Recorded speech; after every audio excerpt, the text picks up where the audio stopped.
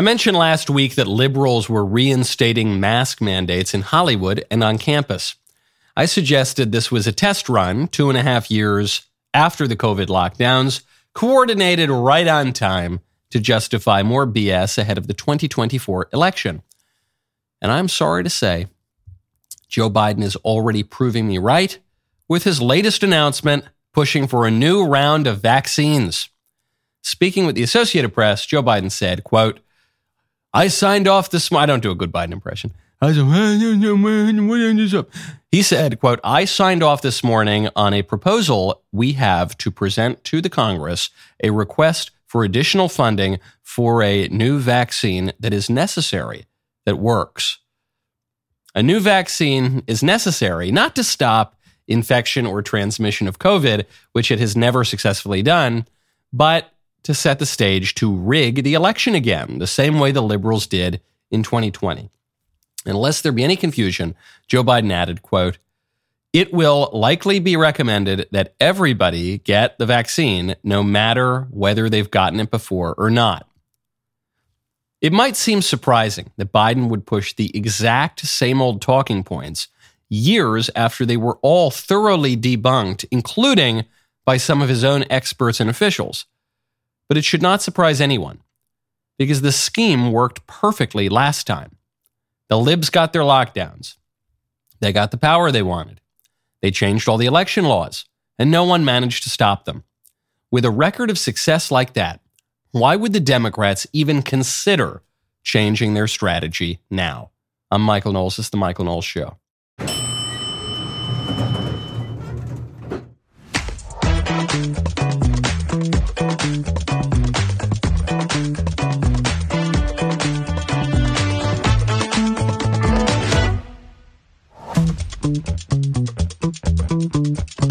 Welcome back to the show. We've got President Trump's statement on the most lucrative mugshot in the history of photography or criminal justice. We'll get to that in a second. First, though, amid the historic crackdown on conservatives, the liberal Republicans are trying to shift the focus back to what really matters, and that, of course, is funding the war in Ukraine. Senator Romney, take it away. The single most important thing we can do to strengthen ourselves relative to China is to see Russia defeated in Ukraine, because they're allies, and Russia being weakened weakens their ally China. I mean, so and by the way, being able to take an amount which equals about 5% of our military budget, but actually less than 5% of our military budget each year to help the Ukrainians is about the best national defense spending I think we've ever done. We're losing no lives in Ukraine, and the Ukrainians are fighting heroically against Russia that has 1,500 nuclear weapons aimed at us. It's like, so we're diminishing and devastating the Russian military for a very small amount of money relative to what we spend in the rest of defense. A weakened Russia is a good thing. It tells China to rethink their territorial ambition. It tells Russia, perhaps most importantly, that the Putin vision of reestablishing the Russian Empire and grabbing the old former Soviet republics, that's not something that's going to work. This is the best argument for funding the war in Ukraine I think that the liberals can make. And it's an argument that sounds somewhat convincing even, until you ask yourself, how is Russia going to be defeated in Ukraine?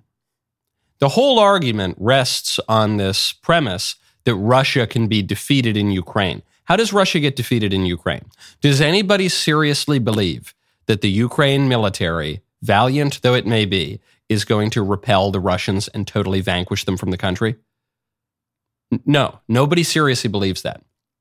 So what has been going on for the last year and a half is what a lot of people predicted, which is just a lot of bloodshed, a lot of death, but without really moving the calculus of the war. But there is no evidence that Russia is going to be repelled from the eastern part of Ukraine, from Crimea, anything like that.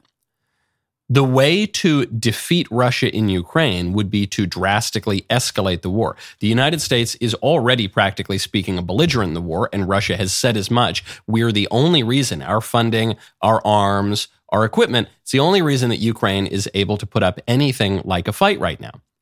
So the only way to totally defeat Russia in Ukraine would be to severely escalate that war, which would be to launch World War III. That would be a direct conflict, something we avoided for the entirety of the Cold War. It would launch a direct conflict between the United States and a nuclear former superpower in Russia. Do you really think that would make America safer? No.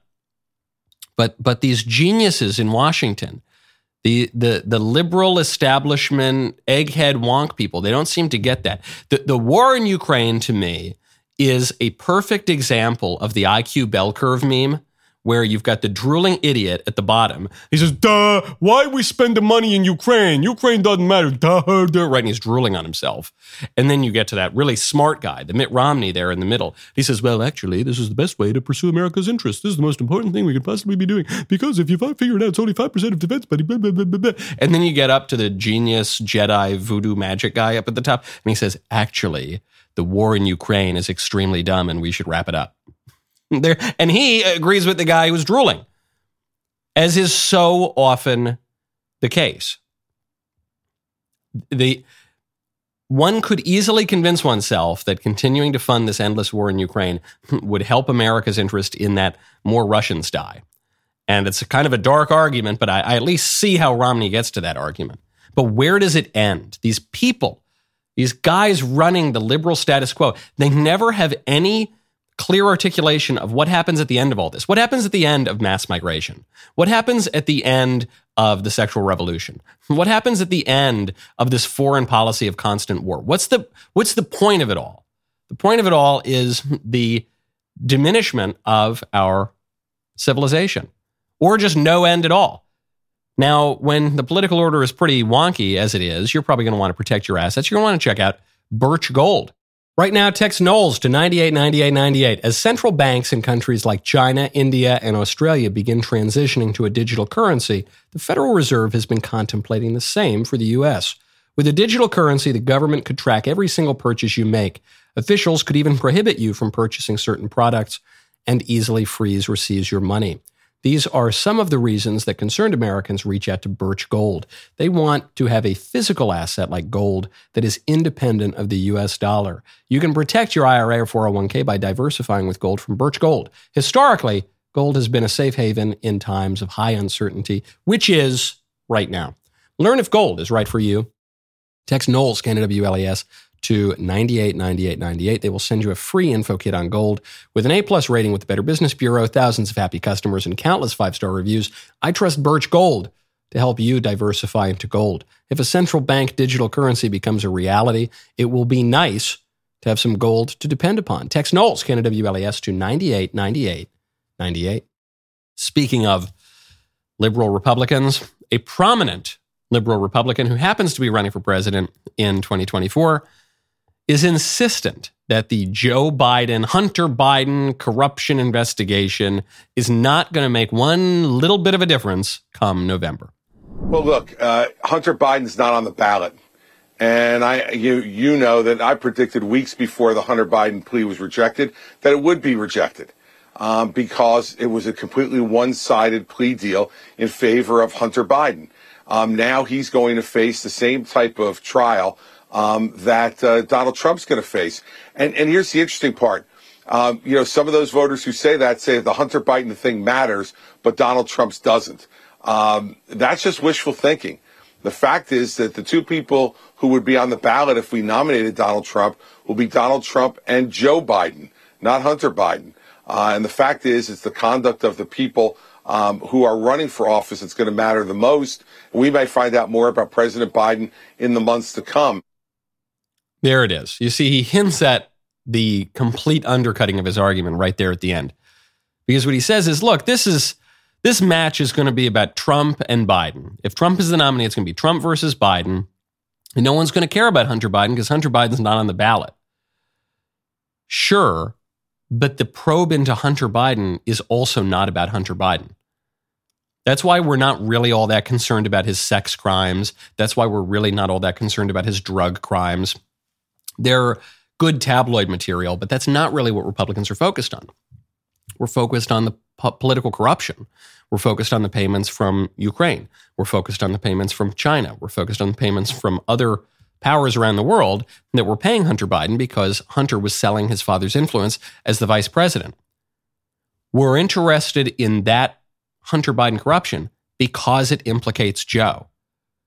We don't even need to guess at this. We've got the whole hard drive full of text messages and emails connecting Joe to these crimes. We've got a handwritten letter from Joe Biden to Hunter Biden's business partner, Devon Archer, a handwritten letter that proves that Joe Biden invited Devon Archer to a meeting with Xi Jinping, the president of China, or it may have been the previous president of China at the time, because this goes back now like a decade.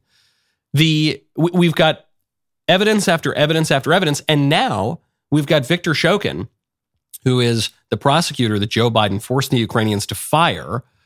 Viktor Shokin coming out and saying Joe Biden was being bribed by Ukraine. I have no doubt that there were illegal activities engaged in by Burisma. As a matter of fact, the criminal case had been started before me. It continued to expand. And Zlochevsky, who at the time held the post of minister and was the founder and CEO of Burisma, started bringing in people who could provide protection for him. Hunter Biden was among them. And the corruption network expanded as a result. So, yes, to answer your question, there's no doubt in my mind that Burisma was engaged in illegal activities. Had I continued to oversee the Burisma investigation, we would have found the facts about the corrupt activities that they were engaging in that included both Hunter Biden and Devon Archer and others. I do not want to deal in unproven facts, but my firm personal conviction is that, yes, this was the case. They were being bribed. The fact that Joe Biden gave away $1 billion in U.S. money in exchange for my dismissal, my firing, isn't that alone a case of corruption? Obviously it is. And the clip that he's referring to there, Viktor Shokin, is when Joe Biden publicly, semi-publicly, because it was at a private event of the Council on Foreign Relations, but there was a little camera in the back, and that's how this clip has gone viral. Joe Biden bragged about paying the Ukrainians $1 billion to fire the guy who was investigating the company that was bribing him and his son. At least his son, and according to the text messages and emails that we've seen, would seem to suggest some of that money, a lot of that money, was going to Joe. I remember going over convincing our team, or others too, convincing us that we should be providing for loan guarantees. And I went over for, I guess, the 12th, 13th time to Kyiv, and I was supposed to announce that there was another $1 billion loan guarantee. And I had gotten a commitment from Poroshenko and from Yatsenyuk that they would take action against the state prosecutor, and they didn't. So they said they were walking out to press conference. I said, no, I said, we're not going to give you the $1 billion. They said, you have no authority. You're not the president. The president said. I said, call him.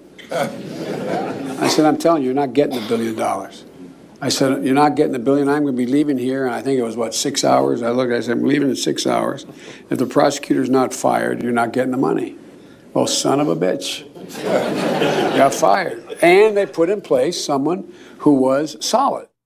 Someone who was solidly going to stop looking into the company that was paying my family a ton of money in bribes. What more proof do we need? We talk a lot about political corruption because, one, we like to attack our political opponents, but two, we just live in a particularly corrupt time. And so we take these accusations with a grain of salt. In the case of Joe Biden, there is no more proof that we could possibly have.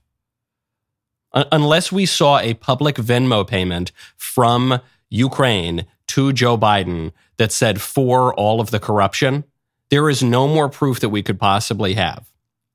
We've got Hunter Biden talking about how the big guy gets 10%. We got Hunter Biden texting his family saying that unlike his father, he's never going to make them give to him half of their salary. We've got the financial documents showing all of these payments from foreign powers to the shell company set up by Hunter Biden and Devon Archer. We've got the letters connecting Joe Biden to Devon Archer and obviously to Hunter Biden. We now know, thanks to the House Republicans, that Joe Biden was conducting business while vice president under a pseudonym, Robert Ware and Robert L. Peters, Robert L. Peters, several pseudonyms, that he was conducting not just little pleasantry kind of business, but was setting up phone calls with the president of Ukraine. Just obvious rank corruption.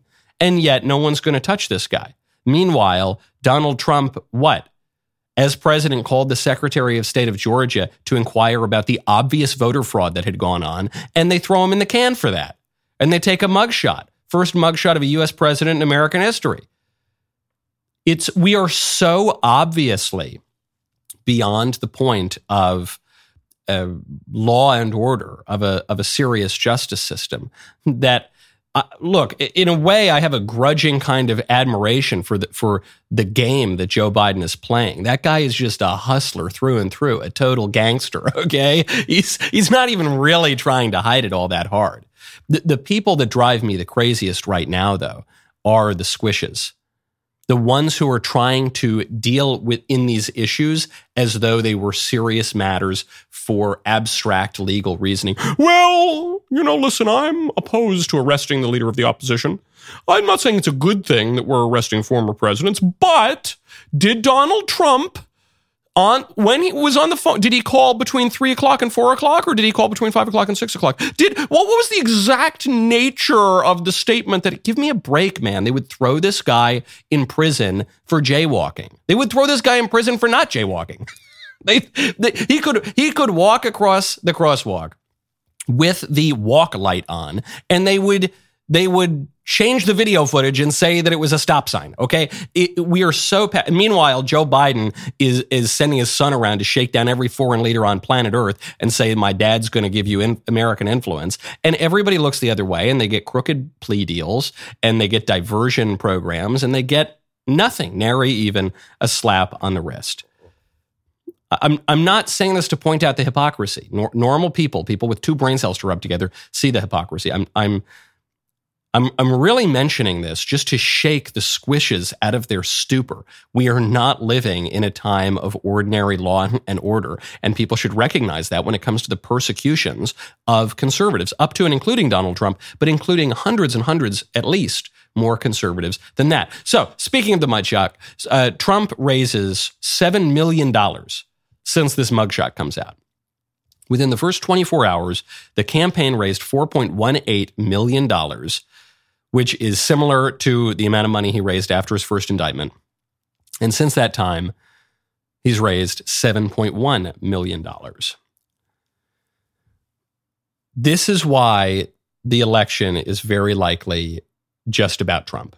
Okay, from the beginning, I think some people have accused me of being too soft on Trump or too harsh on the other candidates. I don't think I've done that. Not one day goes by where I don't praise Ron DeSantis in some way, or Vivek Ramaswamy in some way, or even some of the other candidates who are polling in the single digits. But it has been my contention from day one that regardless of any of the virtues of the other candidates, history and politics have come together to make this election very likely about Donald Trump. Whether you got the best candidate in Ron DeSantis or Vivek Ramaswamy or Chris freaking Christie, whatever, it just, the type of election this is, where you've got practically an incumbent running for a non-consecutive second term for the first time in 140 years. We haven't seen that before. It's to say, or we haven't seen that in obviously over 130 years now. To say nothing of the fact that Trump is a celebrity for 40 years, to say nothing for the fact that the libs seem to particularly hate this guy, and they seem to be willing to upend our entire legal system to stop him, not to stop Chris Christie, not to stop Mike Pence, not to stop Ron DeSantis. Maybe if any of those guys were given a term, maybe there's a chance the libs would be willing to upend our political order to stop them. But that is just not what's going on right now.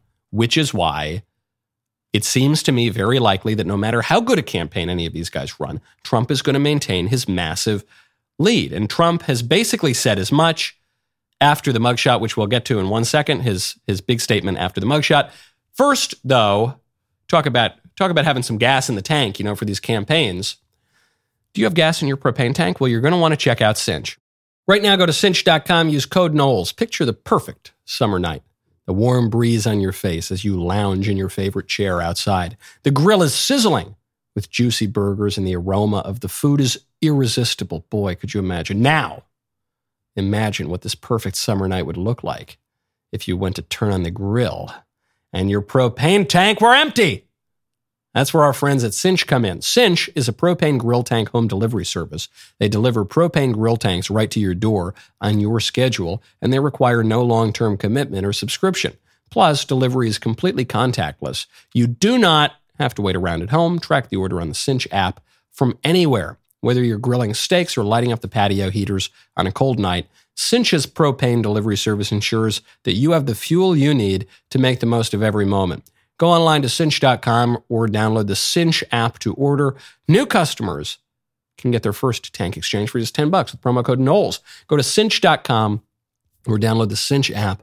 Use promo code Knowles, K-N-W-L-E-S, to get your first tank exchange for just $10. This is a limited time offer. You must live within a Cinch service area to redeem it. Visit cinch.com/offer for details. Are you sick of woke corporations dragging your values through the mud? Well, wash your hands of it with Jeremy's brand new hand soap. Jeremy's hand soap is the perfect solution for everyday grit and grime. Not to mention, it smells amazing and is scented with green tea and citrus. Jeremy actually cares about you, so he didn't put any of that paraben crap in his hand soap. Not only is it paraben-free, what's a paraben? I don't even know. It's also free of sulfates, DEI, and ESG. Plus, it's not tested on animals, and it's made right here in the USA. What more could you want from your hand soap than to get clean hands while keeping a clean conscience? So do yourself a favor, wash your hands of hypocritical libs once and for all. Jeremy's hand soap is the ideal addition to your bathroom or kitchen sink as you liberate your home from the influence of woke companies. Go to jeremy'srazors.com, order your green tea and citrus hand soap today. After the arrest, setting the stage to raise $7 million, this is the fourth indictment. Here's Trump's statement. I really believe this is a very sad day for America. This should never happen. If you challenge an election, you should be able to challenge an election. I thought the election was a rigged election, a stolen election, and I should have every right to do that. As you know, you have many people that you've been watching over the years do the same thing, whether it's Hillary Clinton or Stacey Abrams or many others. When you have that great freedom to challenge, you have to be able to, otherwise you're going to have very dishonest elections. What has taken place here is a travesty of justice. We did nothing wrong. I did nothing wrong. And everybody knows it. I've never had such support. And that goes with the other ones, too. What they're doing is election interference. They're trying to interfere with an election. There's never been anything like it in our country before. This is their way of campaigning. And this is one instance, but you have three other instances. It's election interference. So I want to thank you for being here. We did nothing wrong at all. And we have every right, every single right, to challenge an election that we think is dishonest, that we think is very dishonest. This is another part of my calculation as to why I think it's very likely that that guy is going to be the nominee. He is unflappable. Maybe you hate Trump. Maybe you think he's a big jerk. Maybe you think that he's just not the best candidate in 2024. Put that aside for a second. Say that you were indicted 4 times. Federal charges, state charges. Let's say that you faced something like 750 years in prison, which even with the Trumps that tend to be a little long-lived, that's death in prison. You're facing all of this. This is all a very real possibility. You've got the entire weight of the American and, frankly, global liberal establishment coming down on you. And you saunter out of the jail and you give a statement like that. I don't know what it is. I don't know what it is that Trump has or what he's missing that allows him to do that. But it is a reminder that external circumstances are not going to change this guy. They're not going to get him off message. You might hate his message, but they're not going to get him off message. They're not going to change his personality. He would have given that same statement on a sunny day in July 7 years ago. And it's not going to change the facts of the election. You might say we shouldn't focus on 2020. You might say we need to look forward, not backward. Maybe all of that's true. But the fact is, the liberals rigged the last election. Even if you think that the way they rigged it wouldn't have changed the final outcome, that Joe Biden would have won anyway, it is simply a fact. They changed the way the elections were conducted to such a degree that you had tens of millions more votes, to such a degree that you had widespread mail-in ballots in contravention of the state constitution in the case of Pennsylvania. Took a week or more to count the ballots. Completely absurd. And so the election will be about election integrity. In a way, it's an election about elections. It's a meta-political moment. And you might say, well, this is terrible and it's going to hurt Republicans' chances. Maybe it will. I'm not saying that it won't. I'm just saying that is the state of play right now. And if they could at least off-foot the guy, if they could make him cry a little, if they could make him stumble, if they could make him change his message, then maybe you say, okay, it's a lively contest. But if nothing is changing and the guy's 40 points up in the polls, how is any other candidate going to knock him down? I'm not saying it can't happen. I'm just saying it seems very unlikely. So are the other candidates viable? There's some good news for supporters of the other candidates coming out this week, which is 538, the liberal election polling outlet, says that Ron DeSantis won the GOP presidential debate. They say that he slightly edged out Vivek Ramaswamy. New York Post says the opposite, says Vivek won the debate and that he slightly edged out Ron DeSantis. But both of those outlets agree that DeSantis and Vivek were the two clear winners of the debate that Trump did not show up to. Now, 538 goes further. This is other good news, at least apparently, for the DeSantis campaign. They say that more voters are now considering voting for DeSantis than for any other candidate, including Trump. Now, you might hear that statement and say, well, hold on, that doesn't make any sense because Donald Trump is still 40 points up in the polls. How is DeSantis beating Trump in terms of openness to vote for him? Well, because the question is different. It's not who are you going to vote for. It's not who is your favorite candidate. It's who would you be willing to vote for. So more people are open to the idea of voting for DeSantis than of any other candidate, including Trump. Meaning there are going to be some people who really like Nikki Haley, but they're open to voting for DeSantis. There's some people who really like Vivek. Maybe they're open to DeSantis. There's some people who really like Trump. They're open to DeSantis. Whereas for Trump, there are more people who are just saying, nah, I will not under any circumstances vote for that guy. So that's nice that people are open to DeSantis. But as I've said from the beginning, the kind of campaign that DeSantis is running in these circumstances is a great campaign to get you to number 2.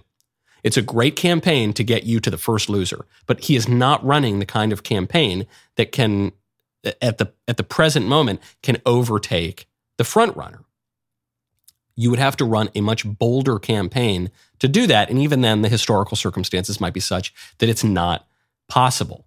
Even if people are open to voting for you, doesn't help those poll numbers. According to Real Clear Politics now, and this is largely, not all of the polls in the average here, but most of them are factoring in the debate.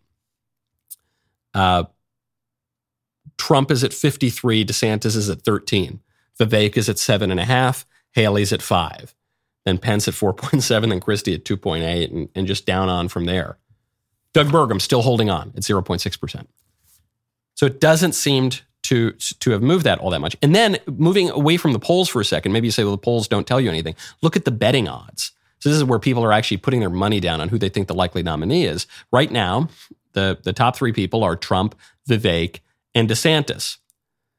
And importantly here, for Trump, Vivek, and DeSantis, Trump's numbers are increasing.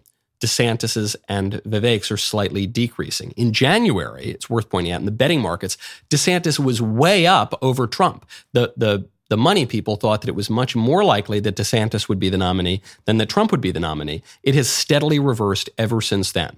So my question to the campaigns is, what could change? You could say maybe a consolidation of the candidates. If all the other candidates got out, then maybe the fact that a lot of people are open to voting for DeSantis, maybe that would help him to get the edge over Trump. But even then, I bet a lot of the people who are open to DeSantis are still people who would take Trump as number 1. So the question, what could change now? We talk about how the Republican Party is so divided. Oddly enough, it's not that divided right now. The people who don't like the front runner might say, well, it's very divided and I don't feel that I have a home in the Republican Party. But the party has coalesced largely around a candidate. And it's the one that everybody has a strong opinion on, whether they love him or hate him. Speaking of division, switching gears somewhat, this is a story I wanted to get to last week. I do want to get to it now. Halle Berry.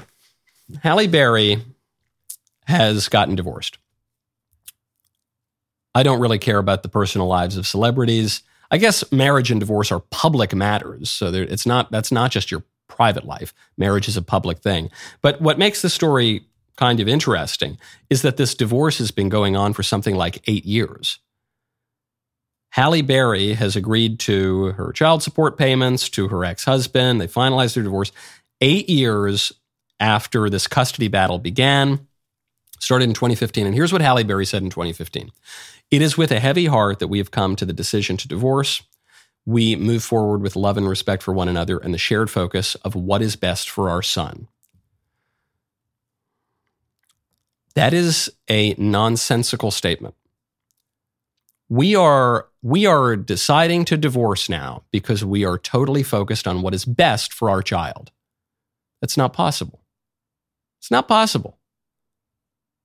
Maybe in the most extreme rare circumstance where you've got, an abusive husband or something like that, threatening the wife and the children, I see the argument for a kind of a separation there. That's not what's going on here. That's not what's going on in the vast majority of cases of divorce. What people say in most cases of divorce is, well, look, it's not about any threats to the children or to me. It's that we need to be happier. That's exactly what Halle Berry said. She said, I just feel fulfilled. I feel happy in my life romantically, as a mother, as an artist. I'm a much better mother in this circumstance than I would have been had I stayed in the romantic relationship that didn't serve me and didn't make me feel the way I need to feel as a woman. I'm reminded that we always have to take care of ourselves first, because I can't be a good mother for my children if I'm not fundamentally happy and feeling good about myself. This woman is completely wrong. It is amazing to have a statement with this many sentences where every single one of them is just completely and totally wrong. Me, that's all that matters. I'm a much better mother in the circumstance where you're not putting your children first. No, that makes you a worse mother. I'm not knocking you entirely. I know it's a tough world. I know people do get divorced. I know we deal with all the problems of evil pervading this fallen place that there are. But it's not better. To say it's better, that's just a lie. We need to take care of ourselves first. No, when you're a parent, your responsibility is to take care of your children first. You have to think about other people sometimes more than yourself. I know that's in our modern culture, it's very difficult to think about. And in Hollywood, it's virtually impossible to think about. I can't be a good mother for my children if I'm not fundamentally happy. Yes, you can. You know how you can? By just doing the stuff you're supposed to do and shutting up about your feelings. That's how you can. That's how we can all do it. I'm not just knocking Halle Berry here. This is true for everybody. You can be a good husband and a good wife and a good father and a good mother and a good employee and a good member of your community, even if you're not totally perky all day long. You know how you do it? You shut up about your feelings and you think about anybody for even 1 second other than yourself. And if we all did that, just like 5% more than we do, our nation, our local communities, all the way up to our national community, would be so much better. We would solve so many of our problems just that easily. My favorite comment on Friday comes from Polygon Crazy, who says, surprised they haven't started arresting people that showed up to support President Trump. I'm expecting to see that any day now. You don't need to wait to see it. That's been happening now for years. That's what the January 6th people are about. The January 6th people overwhelmingly were nice Midwestern people, I guess from all parts of the country, who showed up, walked around the Capitol Rotunda, and got thrown in solitary confinement for it. Midwestern grannies, eccentrics who show up and crack a Coors on the Capitol grounds, and then they wind up in the clink. And you might say, well, just like these wonk people, these squishy liberal people who say, well, Let's analyze the charges against Donald Trump. This isn't just a complete joke show trial, Banana Republic persecution. No, let's examine. Well, what exactly did he say in the phone call? Give me a break. Give me a break. BLM gets to burn the country down for 8 months, and then some Midwestern granny gets thrown in the clink for showing up to the nation's capital in the House that's supposed to be the representation for the people. It's a joke. But even beyond the January 6th people, think about Douglas Mackey. Douglas Mackey is this guy who had a social media account, Ricky Vaughn, on Twitter. It didn't even have that many followers. It had like 58,000 followers. And he sent out memes about the election. Little memes and jokes that everybody's joked about forever. Well, if you're a Republican, vote Tuesday. If you're a Democrat, vote Wednesday, that kind of a thing. And then just really spicy, edgy memes that were meant to provoke people to say he's racist, sexist, phobic, this is, that is. Okay, you might not like his memes or something. You might not have followed him on Twitter. The guy's facing 10 years in prison for memes because he opposed the ruling class and because he supported Donald Trump. So you don't need to wait for them to round up ordinary Trump supporters. It's happening already, and they're facing years and years in prison. Now, speaking of places where people live, be it prison or the homes that are increasingly broken in our country, new homes are shrinking in size. I teased this story on Friday. This is my little tease. It's not the sexiest story. It's not the most scintillating, sensationalist tabloid story, but it tells you something really deep about our country. This is from Wall Street Journal. Goodbye bathtub and living room. America's homes are shrinking. Faced with high mortgage rates, constrained Americans are embracing smaller homes. For many Americans, homeownership may be attainable only if they give up the dining room. Home prices are near record highs, frustrating millions of potential buyers, to say nothing of the fact that interest rates are now through the roof. Since 2018, the average unit size for new housing starts has decreased 10% nationally to 2,420 square feet. Now, I read that number and I thought, man, that's a mansion. 2,400 square. The house I grew up in an apartment for a lot of my upbringing, but then I grew up in a house that was, I think, 800 square feet. I don't know, I thought 2,400 is pretty good. Except you got to remember, I grew up in New York.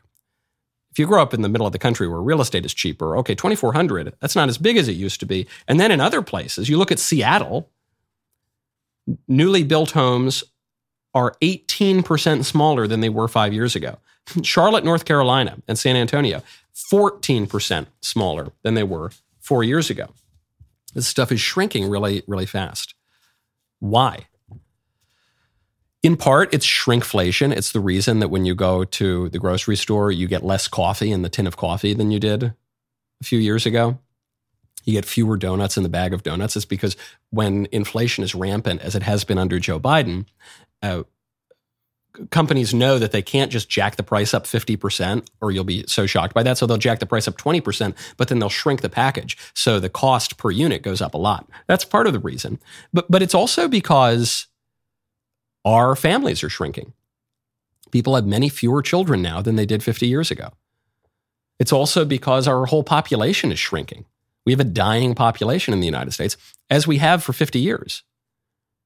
And that trend has accelerated at various times in those 50 years. Our whole civilization is shrinking. It's smaller than it used to be. Our view of art. You walk into a cathedral in Europe, or even in America, you walk into St. Pat's Cathedral in New York. This is big. This is grand. This is huge. This is beautiful. You look at modern architecture, it's small. You look at more traditional architecture, it's ornamented. There's a lot to it. There are a lot of details to take in. Modern architecture, you look at the new homes that people are building, there's hideous, like black and white, sometimes cube, now occasionally more angular monstrosities. They look like prisons. They look like the kind of place you get sent if you send memes out on Twitter supporting Donald Trump. They're just small and ugly. You see this in the novel The Fountainhead by Ayn Rand, her slightly lesser read novel to Atlas Shrugged, and slightly smaller but equally bad. The Fountainhead is a novel about Ayn Rand's philosophy of objectivism, which is an atheist materialist ideology. But it's also about architecture. And what's so funny about the book is Ayn Rand is wrong about 97% of things. She actually gets to some interesting truths about human nature about 3% of the time, but it's just totally covered up in a bunch of muck and false anthropology and theology. But the most striking thing about the novel, which is about architecture, is that she's wrong about architecture. The protagonist of the novel makes a church. She's supposed to make a cathedral, basically. And it's this small, tiny, ugly, crappy, modern place. The vision that the protagonist of the story pursues so doggedly without getting any advice from anybody, including the people who are paying for his plans, his artistic vision is ugly. It's just modernist, unhuman, small stuff. It's ugly. And so it's no surprise that everything's shrinking. You know, we joke about how the libs want to make us all eat bugs and live in pods. This is how they do it. The way they make you live in a pod is not by putting a gun to your head and saying, get in the pod now, serf. You know, the way they make you live in a pod is they shrink your expectations. They shrink your vision of the world. Of course. They make it, they shrink your hopes and your dreams and your imagination such that you are content living in a way that is not fitting of a dignified human being. Speaking of reduction, there's another headline where the libs inadvertently tell us how they view humanity. Here's the headline. Put pest animal species on the pill. Don't cull them, says scientist. Humane alternatives to killing rampant creatures such as wild boar, deer, and gray squirrels are being developed. So, you know, these wild boar are huge pests in a lot of the country, especially in like Texas. So sometimes they'll just go out and say, hey, man, hunt as many of these damn things as you want. We just want to kill them. There will be people who will go up in helicopters and just shoot these things from the sky, okay? So what this scientist says is, no. Don't go out there and kill them. That's kind of nasty and feels unethical. What you should do is just sterilize them. And then I thought, okay, so these masters of the universe who want to control the population that they consider to be pests, the way that they do that, the way that they think is the cleverest without arousing the ire of environmentalists and humanitarians and all the like by outright slaughtering them, is they're just going to put them on contraceptive drugs. But wait a second. Aren't they doing that to us? Well, hold on. Aren't we, human beings in our society, constantly inundated with contraceptive propaganda from the moment that we're in elementary school now all the way up through our 20s and 30s? Everywhere, bombarded by the public health departments, bombarded by the public school system, bombarded by Hollywood, bombarded by every influential institution, the scientific establishment, all of it, to say, hey, get on the pill, sterilize yourself, don't have children, it's bad to have children. And I put those two together and I said, well, how does our liberal elite think about us?